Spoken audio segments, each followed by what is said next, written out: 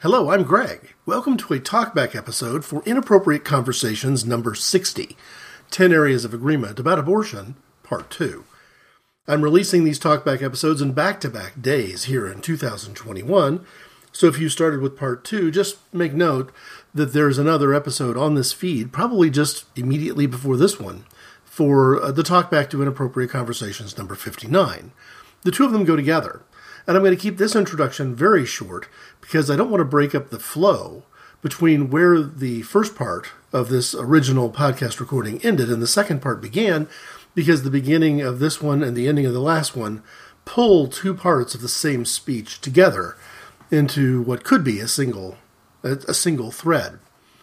But by way of introduction, I'd like to point out just a couple of ironies, because these ironies are consistent with the kinds of ironies that I was speaking about when I wrote this 10 Areas of Agreement About Abortion speech in the 1990s and recorded it originally in 2011. One of them is that we're hearing some really strange inconsistencies coming from certain people in the United States Senate about the upcoming trial phase for the second impeachment of Donald J. Trump, the former president, the 45th president of the United States. And part of the reason that this impeachment trial process is so important is that it is essentially going to be a ruling on whether or not we as a country are going to endure, again, what we endured maybe not only for the last 4 years, but even specifically what we've endured in the last 4 weeks with the behavior of the president and his supporters at the end of his term in office. Impeachment has with it a co-function of a secondary vote to basically say, as a result of this conviction, it also means you can't run for elective office again. But what we're hearing from certain Republicans in the Senate in particular is that it doesn't make sense to have had a trial for Donald Trump just before the Senate was about to change hands from Republican control to Democrat control. So the intent of Mitch McConnell, for example, was to under no circumstances begin a trial until after Inauguration Day. Now, after Inauguration Day, Trump's no longer president of the United States, and now that same former majority leader of the Senate is saying that it may not make sense to have a trial now because Donald Trump is no longer president. So it's a bit of self-dealing. We can't put him on trial for his misdeeds while he's president, but we also can't put him on trial after. And it harkens to some of the things that the U.S. Supreme Court has recently ruled on the Emoluments Clause by saying that, well, there's no reason that the president should be held to account for unconstitutional behavior he did to his profit while president of the United States, because now he's no longer president. It's hard for me to imagine a world where that was the intent of even one of our founding fathers, let alone all of them collectively. The reality is what the Supreme Court has done with their emoluments ruling is they basically said that they're opening up the floodgates for the presidency, in particular, to be a place where any con man in any future time can come in and fleece this country. You can come in, you can jack up the prices of your hotels, you can force foreign leaders to stay at hotels that pay you directly as the owner of those hotels. You can redirect military flights to locations that don't make any sense from a command and control perspective, but put the military within a couple of hours of your resort property in Scotland, and then force the United States government to pay the bill not just for the transportation of people from that airstrip to your resort, but to charge the maximum fee to the United States taxpayer for the cost of having military personnel stay at the president's golf club kind of a situation. You can do all those sorts of violations of the Emoluments Clause and worse, and all you've got to do is appeal, stall, delay, appoint your own personal buddy as Attorney General, and ensure that by the time the case actually gets to the Supreme Court to be decided upon, the time runs out on your term and the Supreme Court rules that you have to face no consequences whatsoever now that you're not the president anymore. It's clearly a vacuous political position, and therefore this is a vacuous judicial ruling on the emoluments side of the coin. There's got to be consequences for behavior. And the consequences for behavior don't run out, just because you've somehow gotten to some proverbial border and crossed over to the other side. In many cases, these red letter constitutional guidelines don't have a statute of limitations attached to them. And perhaps maybe the new U.S. Congress is going to have to do things to put teeth where there weren't previously teeth in aspects of constitutional law because, well, frankly, no president of the United States prior to this one was ever so brazen in violating not just the Constitution itself, but almost all of our standards and our mores and guidelines, that precedent doesn't seem to matter. So, as I bridge from this short introduction to the rest of the speech called 10 Areas of Agreement About Abortion, I'll just restate what I said at the end of the introduction to Talkback for Inappropriate Conversations 59. Here at the second half, Inappropriate Conversations 60, I have yet to hear the points of view I'm presenting here in 10 parts refuted in any intelligent way by anyone. Now, I've shared these with pro-life members of my family, my wife's family, friends, people at church. I've never gotten a counter-argument that has made me go back and say, you know what, yeah, I really need to rethink that. I was totally misguided in my perspective about whether or not human beings are an endangered species. There's a whole aspect of that I missed, and I need to redo it, I need to restate it, I need to rethink it. It hasn't happened. I'm 10 for 10. And the unfortunate thing is that if you present 10 areas of agreement about abortion and no one can contradict those agreements, you'd think that would lead to positive forward motion. But maybe I was a very early, mid-90s recipient to this concept of alternate facts that we've heard so much about in the last 4 or 5 years, that may be the seeds of what has become a real problem comprehending truth, and a problem having civil, intelligent conversation around truths. Maybe I was onto that some 20 years earlier. Thanks for listening.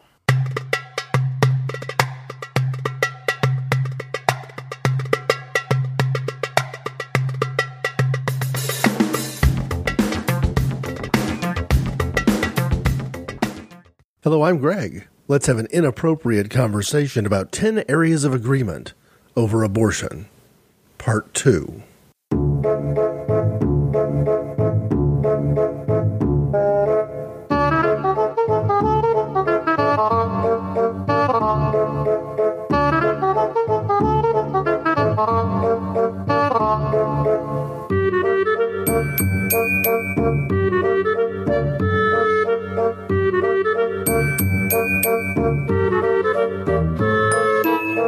We'll be picking up directly where we left off last time. Agreement 6.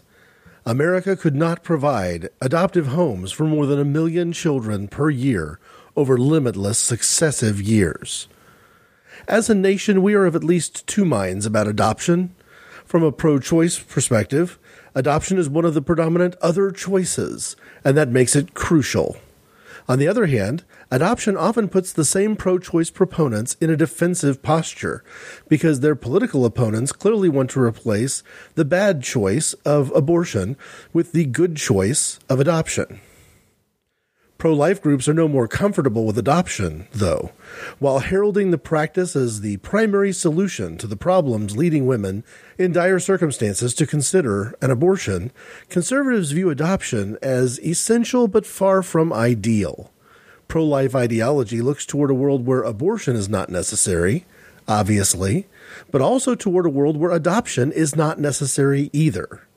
After all, family values is about keeping families together, not about sending unwanted children off to live with someone who is, hopefully, less neglectful or abusive. I have been aware of these clashing values for some time now. A few years back, I referred to adoption as the lesser of two evils in response to the paradox adoption presents on both sides of the political spectrum. This article may be covered at a future time. As you might imagine, my approach made many people unhappy, both pro-life and pro-choice. Still, I believed then, as I do now, that the contrasting ideals both polar groups hold for adoption do not pose an obstacle to Agreement 6. In fact, the ideals serve to reinforce the agreement.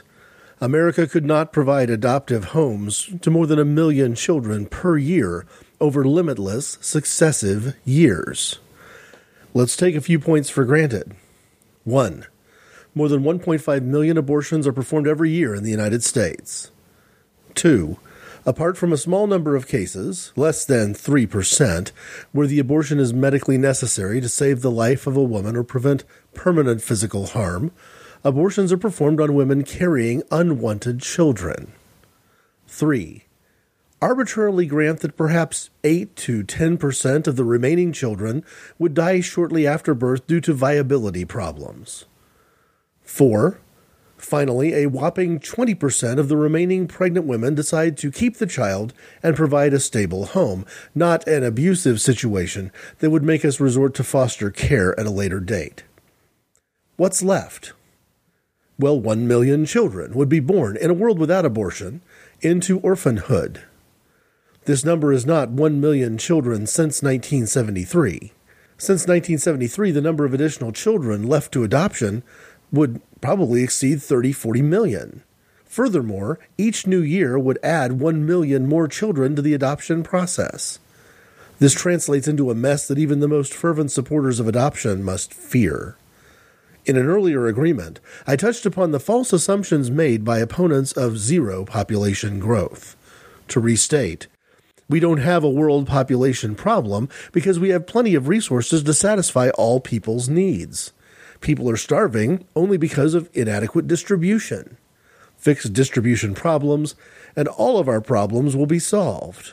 Therefore, population growth does not need to be arrested. My response: if we cannot feed 6 billion people, for any reason, be it lack of food or unwillingness to share or inefficient means of transportation, then we must consider calling for a stop to population growth.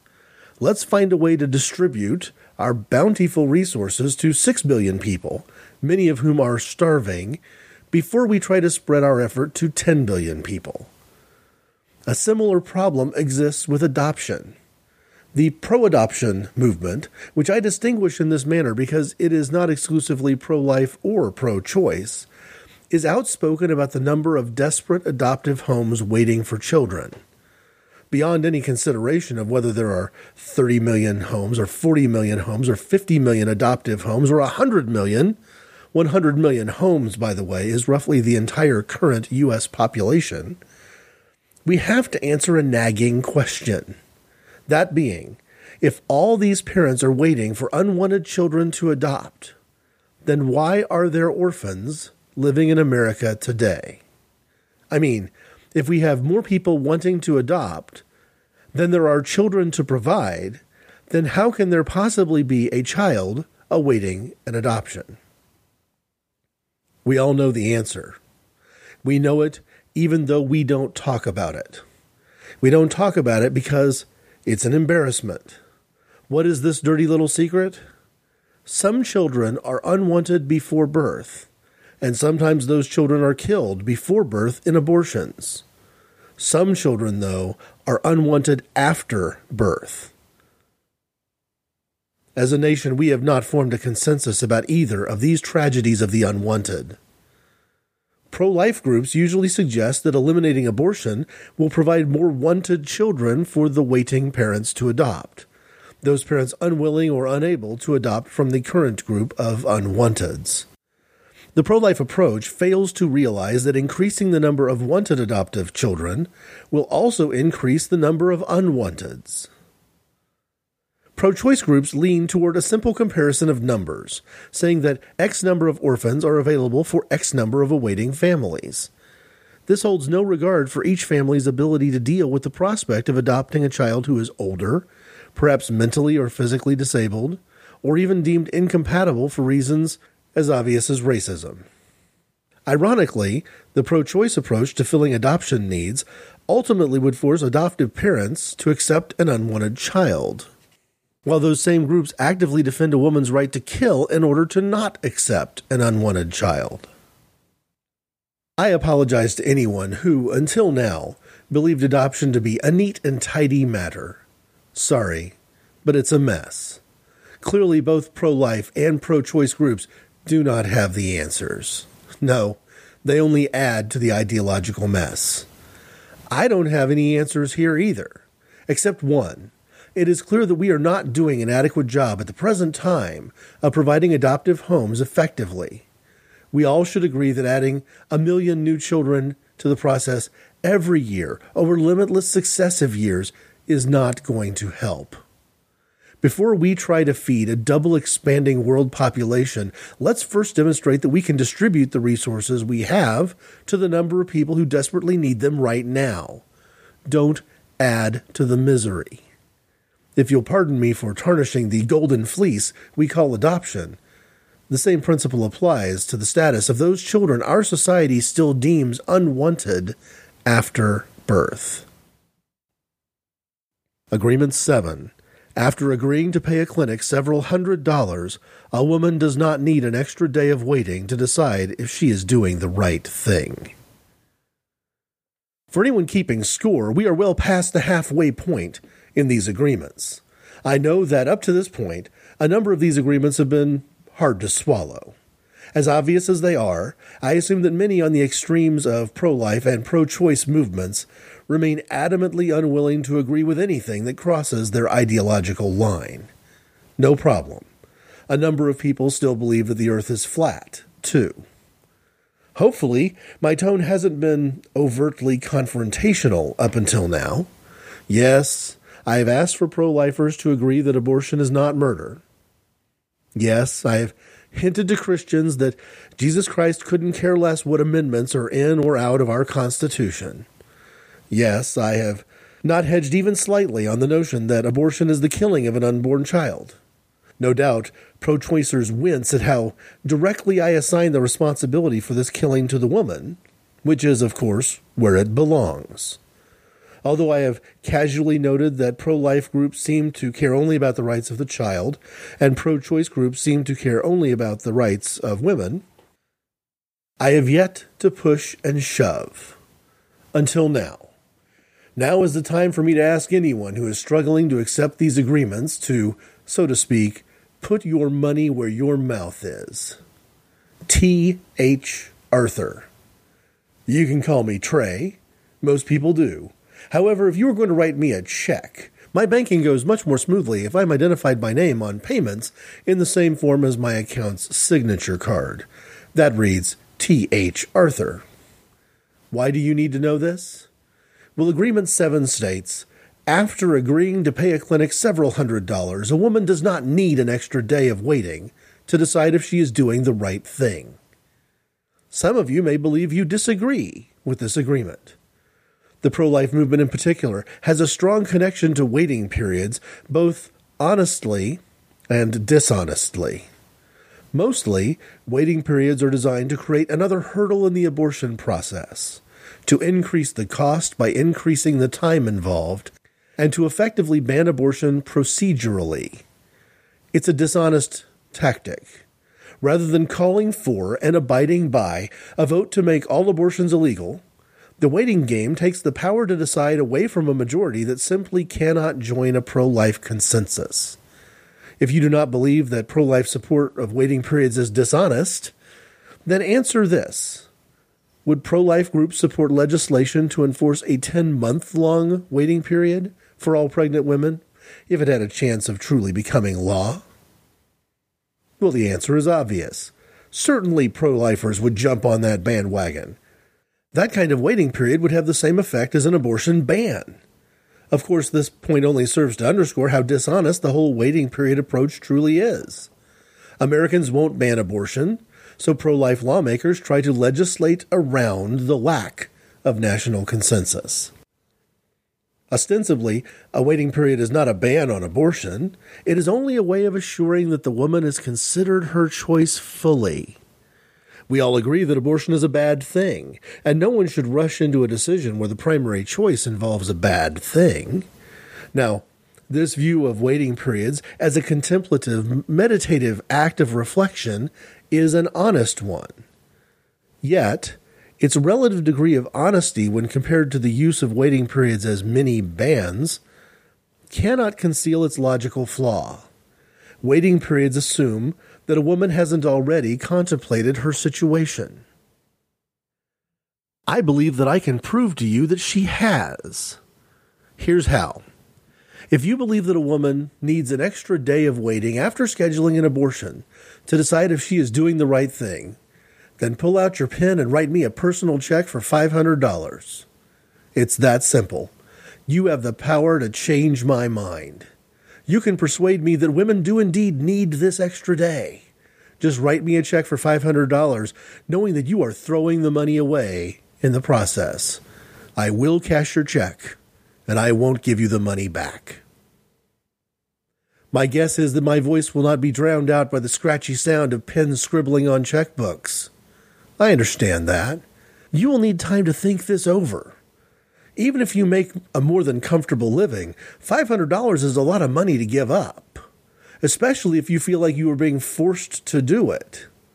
It would feel even worse if you didn't like the points I'm raising, because then you would be spending some serious cash on a bad thing that you may be embarrassed to reveal later to friends or even family. Guess what? You are now experiencing exactly 1 iota of what a pregnant woman grappling with an abortion decision feels like. Does my $500 analogy apply to all pregnant women? No, it only applies to pregnant women with cash flow that limits their ability to travel internationally. A woman wealthy enough to throw $1,000 a year at an abortion clinic without worrying about frugality is a woman who could easily avoid a waiting period just by traveling to Europe, Mexico, or Canada. She could, in fact, take the same trip if the waiting period lasted 10 months, if you know what I mean. For this reason, my $500 analogy only applies to women who cannot afford to waste $500, or whatever an abortion may cost. To get back to my financial offer, I believe the woman who has scraped, saved, or borrowed money for an abortion, after grappling with the moral and social pressures long before she knew the financial costs, has already spent her waiting period in careful contemplation. Should the doctor or clinic be required to tell her all information, both positive and negative, about the procedure? Yes, I am strongly in favor of information. That is why, of course, I could not support President George H.W. Bush's decision to gag order doctors who provide family planning information to patients. Favoring the dissemination of information spreads both ways. Once the woman has looked at all the information, decided to seek an abortion, consulted with her doctor to perform the procedure, and scheduled an appointment, she has fully satisfied any definition of the term contemplation. Again, we are talking about an expense of several $100s. In this case, the waiting period only applies to the woman who cannot afford to ignore frugality. Does anybody really believe that an extra 24 hours of reconsideration is an honest expectation? If so, write me a check. That's $500 to T.H. Arthur. Write the check because you believe that kind of money can be thrown away on a potentially regrettable decision without any serious contemplation. I have just become a wealthy man if stereotypes about the membership strength of the pro-life movement are correct. Accepting this money will forever silence me on one point of agreement over abortion, but millions of dollars in non-contemplative expenditures will have to suffice as compensation. More likely, I'm not going to see a single check, name spelled correctly or not.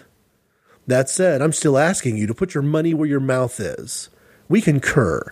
After agreeing to pay a clinic several $100s, a woman does not need an extra day of waiting to decide if she is doing the right thing. It's just that simple. Either accept this area of agreement or write me a check for $500 now, or shut up if you're not honest enough to do either. Agreement 8. Most Americans do not know the names and telephone numbers of more than 30,000 women, and certainly none can name that many new acquaintances for each calendar year. Thus far, all the agreements I have covered target those with firmly entrenched, perhaps even extreme ideologies. Agreements 1, 2, and 3 cover the notion that abortion is the killing of an unborn child, granting without comment that abortion stops a beating heart, which is obvious and tautological. At the same time, these agreements point out that abortion is not murder, because those who say it is do not treat it as such. Nor do those who would link abortion to the extinction of the human race really believe that the sky is falling. Agreements 4, 5, 6, and 7 address why abortion cannot, and probably should not, and really will not be banned in this country, including some discussion of how misguided attempts to make abortion illegal will not achieve their moralistic goals. In Agreements 8, 9, and 10, I would like to look toward the center, away from the black and white extremes from both sides, and more toward efforts to moderate. The polar groups battling over the high ground in the abortion debate don't moderate as much as the word might imply.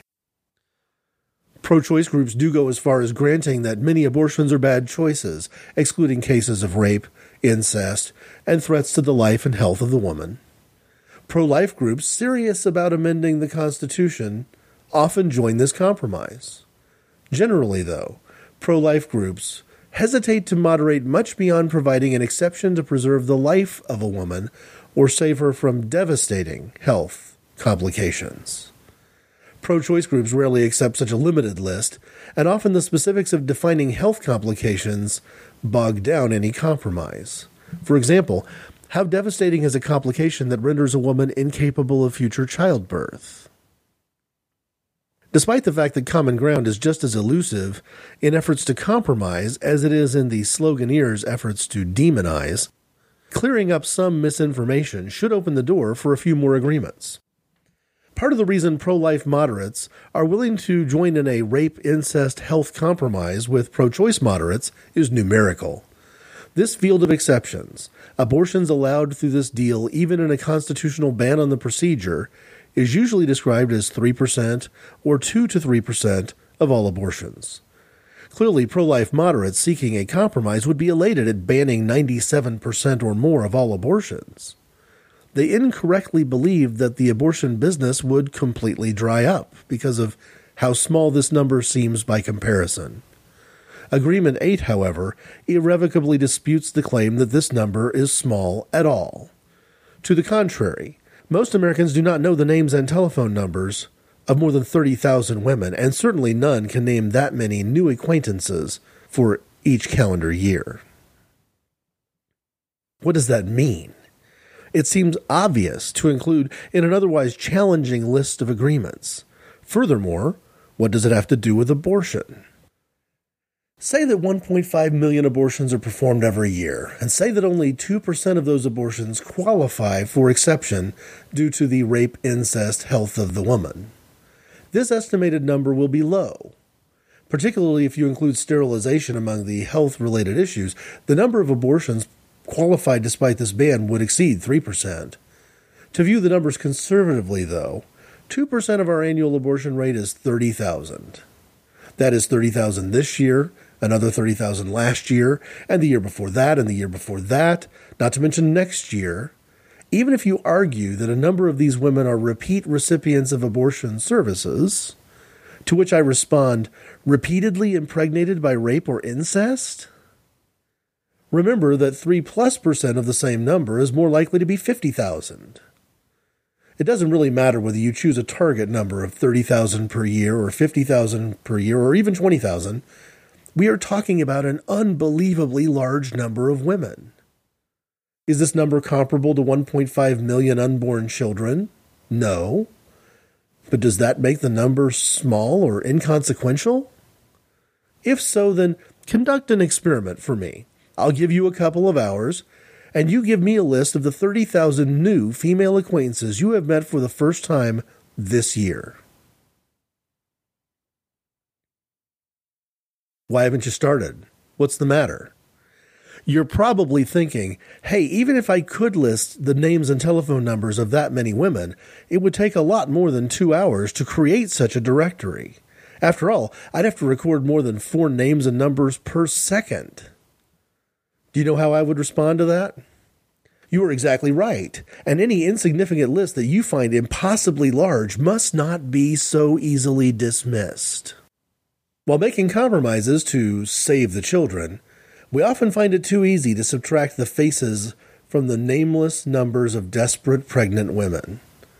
As I'll cover a little later, it is reasonable to expect a woman who fears for her life to consider killing as an option to save herself. Multiply that desperation by 30,000, and you begin to see why most of us don't take this effort at compromise very seriously. We cannot hold serious esteem for anyone who claims that he or she can list the names and telephone numbers of more than 30,000 new acquaintances for each passing calendar year. Therefore, the effort to make exceptions for these women only underscores two polarizing facts. One, pro-life groups, if true to their word, could never make a deal that would guarantee the killing of that many unborn children. And two, if this many women seek abortions for reasons a large number of pro-lifers would consider acceptable, then abortion is too regrettably necessary for pro-choicers to consider compromising. Agreement 9. If doctors never study or practice the abortion procedure, then an emergency abortion to save the life or health of a pregnant woman is less likely to be safe and free from complications. Some extremists in the pro-life movement do not care about the fate of a woman seeking an abortion. She gets what she deserves, I have heard some say, regarding the common sense notion that abortion should be a safe procedure. I'm not expecting this agreement to strike a chord with the "to hell with the woman" camp. On the other hand, many respected pro-life moderates have repeatedly pledged that abortion should not be denied a woman for whom the procedure was a matter of life and death. President George Bush, for example, repeatedly said that abortion should be safe, legal, and free from complications in cases where it would save a woman's life. That same president, however, proposed many steps to remove the study and practice of abortion from all hospitals, clinics, even medical schools. He didn't want doctors answering patient questions about the procedure. He used presidential authority to quash any study involving abortion, including studies about its dangers, I would assume. He even removed a chapter from a guidebook that was sent to all insurance-carrying federal employees because family planning was included in that chapter. I wouldn't bother positing Agreement 9 to a group like Operation Rescue. But George Bush is not a demagogue. So I ask, if doctors never study or practice the abortion procedure, isn't an emergency abortion to save the life or health of a pregnant woman much less likely to be safe and free from complications? To personalize the stakes just a bit, if you are needing an emergency open-heart surgery, would you rather pick a surgeon who has performed the procedure 100 times, or a surgeon who is reading the instructions and easy-to-follow diagrams at the operating table? Safe and legal can mean a variety of things. At a minimum, though, a medical operation must be taught, studied, and practiced if we are going to presume to use these terms to describe it. Agreement 9 may seem harmless enough because we view it in the context of saving a woman's life. It does beg a question, though. Does abortion exist? This agreement presumes that abortion does exist, and also that abortion should exist, because in 30,000 or so rare instances per year it may prove necessary. This trite observation, this observation that abortion exists, is crucial. What is the goal of the pro-life movement? One clear answer is the goal that abortion no longer exists. In order for the pro-life movement to achieve this goal, that abortion cease to exist, it cannot ultimately compromise on the matter of exceptions to save a woman's life. That's because abortion cannot not exist and yet exist in rare emergency circumstances at the same time. Once again, this potential agreement is undermined by the philosophies of the very groups seeking the compromise. One group will not and should not abandon the necessity of teaching and studying abortion as a medical procedure. The other group cannot possibly juggle the logical inconsistency of abortion being completely eliminated and yet available in a single tragic yet unmistakably worthy instance. None of us wants a frightened pregnant woman to die in childbirth. For that reason, we must agree that doctors should study and practice the abortion procedure, else an emergency abortion to save the life or health of a pregnant woman won't be as safe or free from complications as society would expect. Unfortunately, this agreement only makes the debate over the existence of abortion more unsettling. Agreement 10. If a person threatens the life or welfare of a man's wife, most of us would understand the man's decision to kill this assailant, even if we wouldn't take the same action ourselves for moral reasons. Is there such a thing as a centrist view of abortion? Since efforts to compromise from each corner of the issue seem to fail, does any middle ground exist? If you look at how resistant our nation is to embrace political changes on abortion rights, it seems likely that a centrist anchor of some sort is holding on to a status quo. Any pollster could describe this compromise to you. It's a combination between the belief that abortion is the killing of an unborn child and the belief that a woman, however regrettably, has the right to do so. As a society, we never discuss this compromise because of how uncomfortable it is. Pro-choice groups prefer to deny that abortion represents a killing of any kind. Pro-life groups refuse to accept that the killing of a child can ever be acceptable, since it is, well, regrettable. They would say it should be banned. Centrist groups have a hard time reconciling the notion that something can be right, quote-unquote, and undesirable at the same time. I casually mentioned this paradox earlier, while insisting that abortion is a bad thing.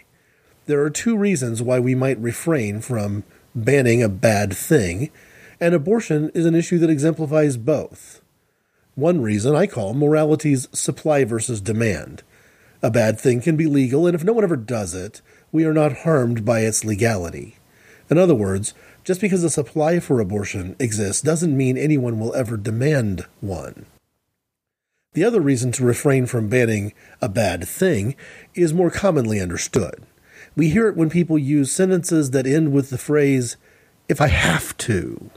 For example, "I don't want to fight in a war and kill people I don't even know, but I will if I have to." When President George H.W. Bush spoke of saving the life of the mother, he was making an "if I have to" statement.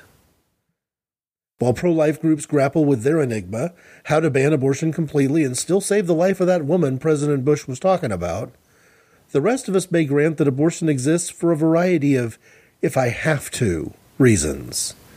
Since pro-choice and pro-life efforts to compromise have overlapped on some of those "if I have to" reasons, reasons like rape, incest, health of the mother, making the claim should be simple enough. I have another question, though. What is a right to life? We have heard this expression so often used that most of us take its meaning, whatever that may be, for granted. Is the right to life a guarantee of earthly immortality? No. If that were the case, God would violate human rights every time a person ascends to heaven. Is the right to life a manifesto against murder? Well, if so, it wouldn't apply to abortion. After all, in this debate, Agreement 1 is clear. Abortion is not murder. Is the right to life the right not to be killed? That may be as close as an honest answer as the pro-life movement could possibly offer. The right not to be killed would not prohibit God from ascending a person into heaven. It would not apply generally to infectious disease or old age, but only to a person killing another person. I hope from the previous inappropriate conversation that some of you have tracked down online the Judith Jarvis Thompson article, A Defense of Abortion. It's worth looking at that from the perspective of it being a footnote about the concept of minimally decent Samaritanism. I would encourage all of you to seek out her article from 1971 because Agreement 10 has as much to do with her work as my work. She challenges the existence of a right not to be killed. If you know much about American rights of life, liberty, and the pursuit of happiness and property, you may have drawn the same conclusion Thompson reaches in her essay. That being, in some cases, we do have the right to kill. In Agreement 8, I introduced a common-sense legal concept. A woman has the right to kill a person who places her life in jeopardy, particularly if killing the person is the only way to end the threat. Clearly, this is a right to kill, and it takes precedence, in this case, over any definition of a right to life. Does this same principle apply when the killer, so to speak, is someone other than the woman? The easy answer, in the case of a paid agent like a doctor who performs abortions, is to say that a bodyguard may enforce this person's right to kill under these circumstances. Additionally, I prefer an answer that takes the abortion debate inside the home. I call this answer Agreement 10. If a person threatens the life or welfare of a man's wife, most of us would understand this man's decision to kill the assailant, even if we wouldn't take the same action ourselves for moral reasons. If necessary, I apologize for the agony I'm no doubt bringing to political conservatives. You see, Agreement 10 has as much to do with the right to bear arms as the right to abortion. It is an agreement that a man's home is his castle. It resonates strongly with those who support the right to carry concealed weapons. You see, even the most ardent pro-life conservatives would grant a woman the right to kill a mugger on the subway. By threatening her, the mugger forfeited his right to life. This is the same thing we would say about the home intruder. He left his right to life on the front porch when he broke into the home. Having brought political conservatives into the agreement, allow me to deal with politically liberal pro-lifers. The liberal argument would hinge on the innocence of the person being killed. Since we are talking about an unborn child, the issue of innocence does play a role. The conservative, man's home is his castle view is clear. It doesn't matter how otherwise innocent you are if you trespass and arouse fears. Liberals, however, commonly attach stipulations like state of mind to these types of killings. For that reason, I must make a distinction between being innocent and being absent malice. Just because you are incapable of intending to do something wrong, it doesn't mean that you cannot harm someone. And if you harm someone, you cannot be called innocent, whether your actions are malicious or not. Perhaps an example would help. Instead of a crazed psychopathic killer, the intruder in this man's home is a mentally retarded 12-year-old boy who is large for his age, but too mentally underdeveloped to act out of malice. Would we imprison the man for killing this boy, who is, quote, innocent, unquote, from a pro-life perspective? Especially if the man was startled and shot the moment the boy burst into the master bedroom, would we throw him in jail? If your answer is yes, then we had better change every self-defense law in the United States as soon as possible. If your answer is no, then you agree. A man has the right to kill a stranger whom he believes might possibly threaten the life or welfare of the man's wife inside their home. The stranger in this case has no right to life. Or, at least, the stranger's right to life never takes precedence over the homeowner's right to kill. Should the man regret killing the retarded 12-year-old boy once he realizes how innocent the boy was? Yes. Is abortion a bad thing? Yes. Should we arrest the man and imprison him because he regrets exercising his rights? No. No, we shouldn't. You draw the lines, the connection should be clear. To anyone who might suggest that the connection between the husband/homeowner and the pregnant woman is not clear, I again urge you to seek out and read Judith Jarvis Thompson's article, A Defense of Abortion. In this country, we do not constitutionally require one person, against his will, to maintain the life of another person. If I choose to donate my kidney to my brother, I am a hero, and my act is brave and self-sacrificing. If I choose not to donate that same kidney, I cannot be called the murderer of my brother, even if he dies of kidney failure. Again, pro-life groups who are tempted to counter this argument make the mistake of believing that something must be banned because it is bad, or in this case, something must be legally enforced because it is a good thing. I mean, donating a vital organ to save a loved one's life is undeniably a good thing. But where does the law stop in these cases?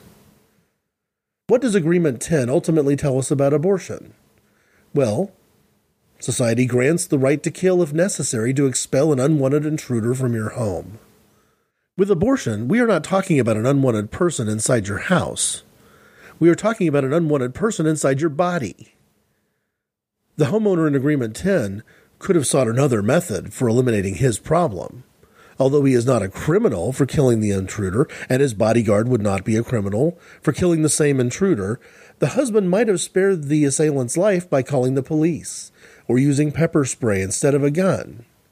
That said, a woman has only one option if she chooses to expel an unwanted person from inside her body.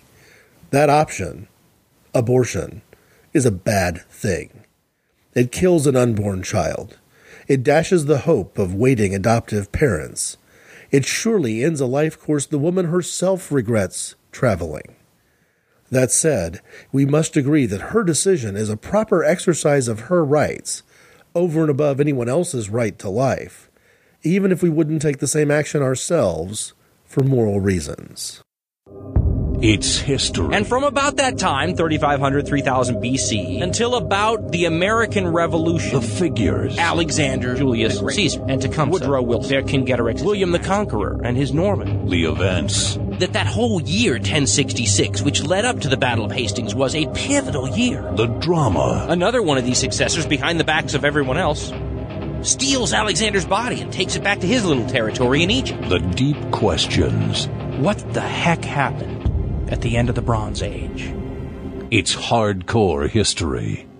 Get hardcore history at dancarlin.com. Are we all in agreement? I do not believe that a consensus was a reasonable expectation. In an issue that once led an ordained minister working for Operation Rescue to deny the deity of Jesus Christ, I won't be shocked if many on the extreme sides of the abortion issue will find some way to disagree, or at least deny these obvious areas of agreement. Why bother then? Well, I'm seeking honesty. Unless we honestly assess our beliefs, we will never be able to reconcile them. Will acknowledging these areas of agreement solve anything? Perhaps not. We still have a long way to go. That said, until we acknowledge that we must address the demand for abortion rather than the supply, for example, we will never even start the debate on how to curtail the demand. That's right. We are too busy fighting over the issue to even begin addressing it. As a nation, Americans have at least 45 years invested in public debate over abortion. If we begin to find small areas of agreement and eventually build these agreements into a consensus, we may find an acceptable solution to our conflicting opinions. If and when we reach that goal, what will we think of the abortion debate that has raged up until now? What will we think about a list such as this? I have a few answers. Looking back from the future, we will look at a list of agreements such as this with bewilderment. We will wonder why anyone ever thought it was necessary to persuade others about 10 simple notions that should have been taken for granted. We will look back on the history of the pro-choice movement and marvel at how many outrageous restrictions on the right of privacy will then be viewed as perfectly acceptable costs of living in a society. Furthermore, we will marvel at how easily those compromises were made once an atmosphere of trust replaced an angry storm of accusations and bomb threats. We will look back at the pro-life movement with a mixture of nostalgia and embarrassment. Like a 1960s campus sit-in, much of the early pro-life history will be seen as comically ineffective, yet unquestionably earnest. The nostalgia will not have a sweet aftertaste, though. For decades, anti-abortion techniques have centered on battle cries like "abortion is murder" and "God is pro-life." These slogans, and the campaigns behind them, have been aggressively applied. The result? Abortions have been held down to 1.5 million per year, as if that's the best we can do. I sympathize with anyone in the pro-life movement who finds some of these 10 agreements hard to swallow. The middle agreements in particular imply that pro-life forces abandon the ban and seek other avenues, like granting that abortion will exist while seeking ways to limit the number of women who feel stuck with such an undesirable alternative. Let's say that a different approach does work, and works sooner than anyone might have expected. Say 30 years. How many unborn children will have needlessly died from unwanted pregnancies that could have been prevented if pro-life groups and pro-choice groups had sought some honest areas of agreement decades earlier, rather than using demonizing rhetoric like murderer and zealot? Who will be responsible for the needless deaths of those unborn children during the war years of the abortion debate? The doctor? The mother? The baby's father? The president? Legislature? Or courts? Perhaps they all can share the blame. If we cannot come to an honest agreement about some of the solution-blocking issues that surround abortion, all those people can share the blame with you and me. It will be our fault, too.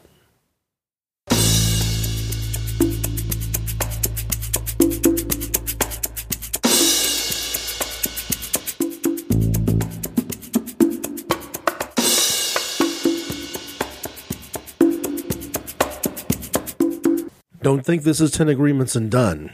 I don't believe I'm done with this issue yet, but I'm going to take some time between this discussion and some future discussions. I want to talk maybe a little bit about that concept of adoptive Samaritanism and minimally decent Samaritanism from Judith Jarvis Thomson.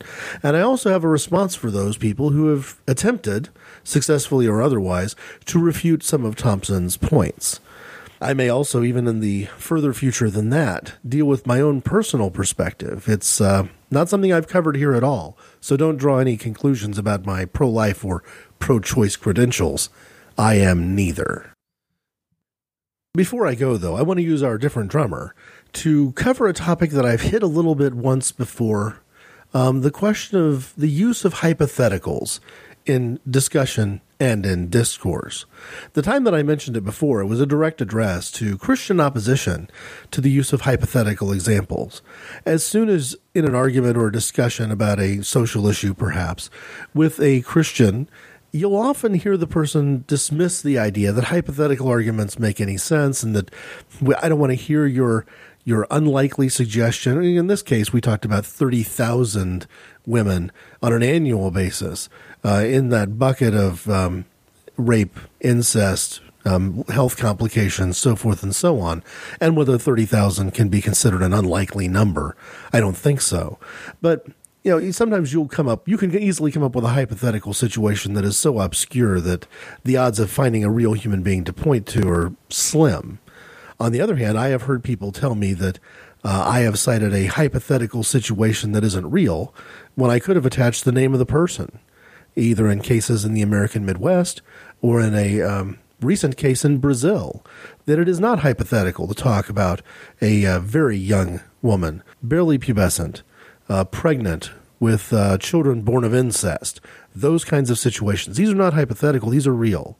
And they may not be common, but I think any law that doesn't take care of the uncommon situation is a mistake, especially if you do not need an outright ban to address the issues that are of great concern. So when having those conversations, what I tend to do with Christians is say, listen, I'm a big believer in parables. I think that a great man once came to the earth and taught a lot of people using a lot of parables. And a lot of those parables were written down, recorded in a book that as Christians we're supposed to follow.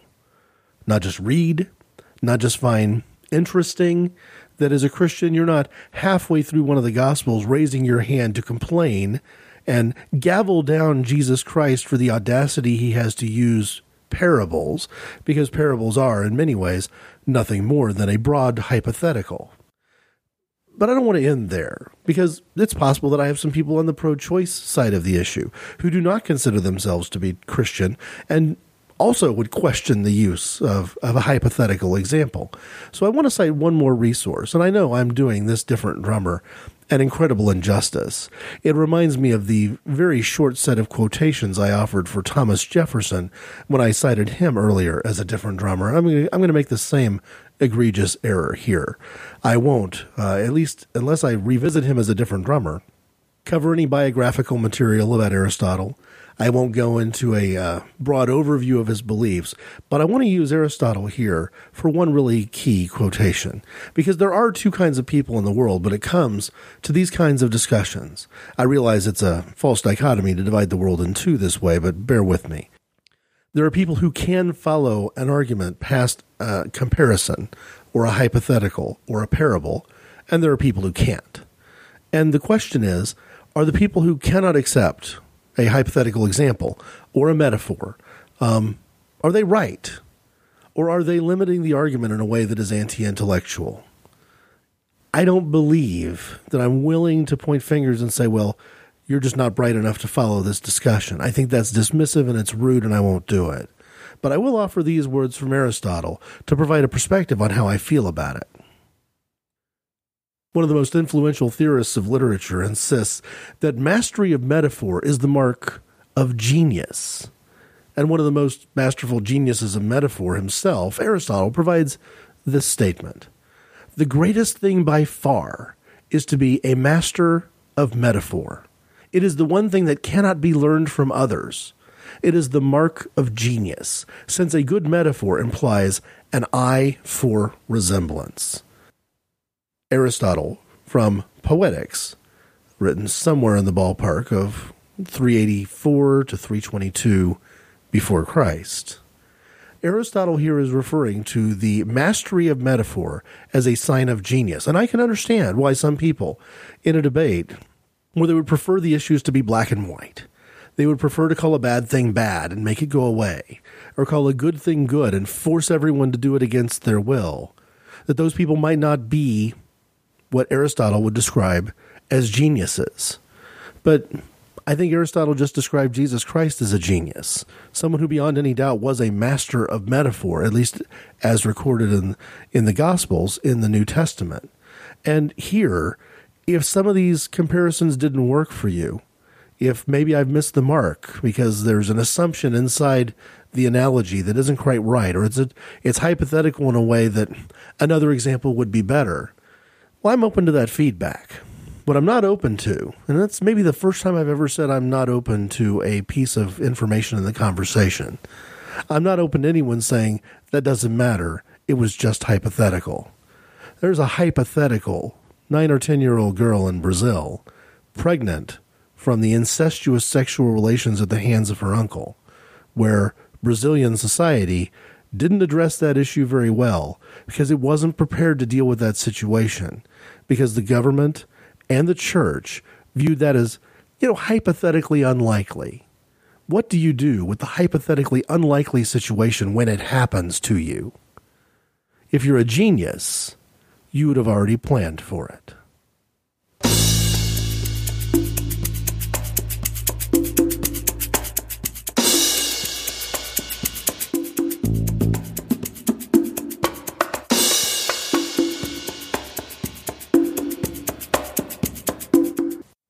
If you'd like to put some constructive conversation into this inappropriate conversation, I can be reached at ic_greg@hotmail.com, and comments are enabled at the website, http://inappropriateconversations.podbean.com. Thanks for listening.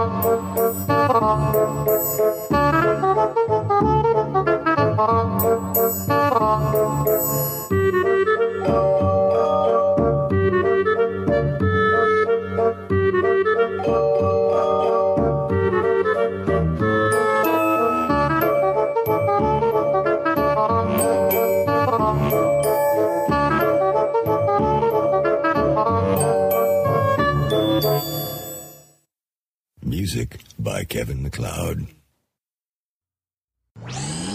This show is part of the Pride 48 Network. Find all the best shows under the rainbow at Pride48.com.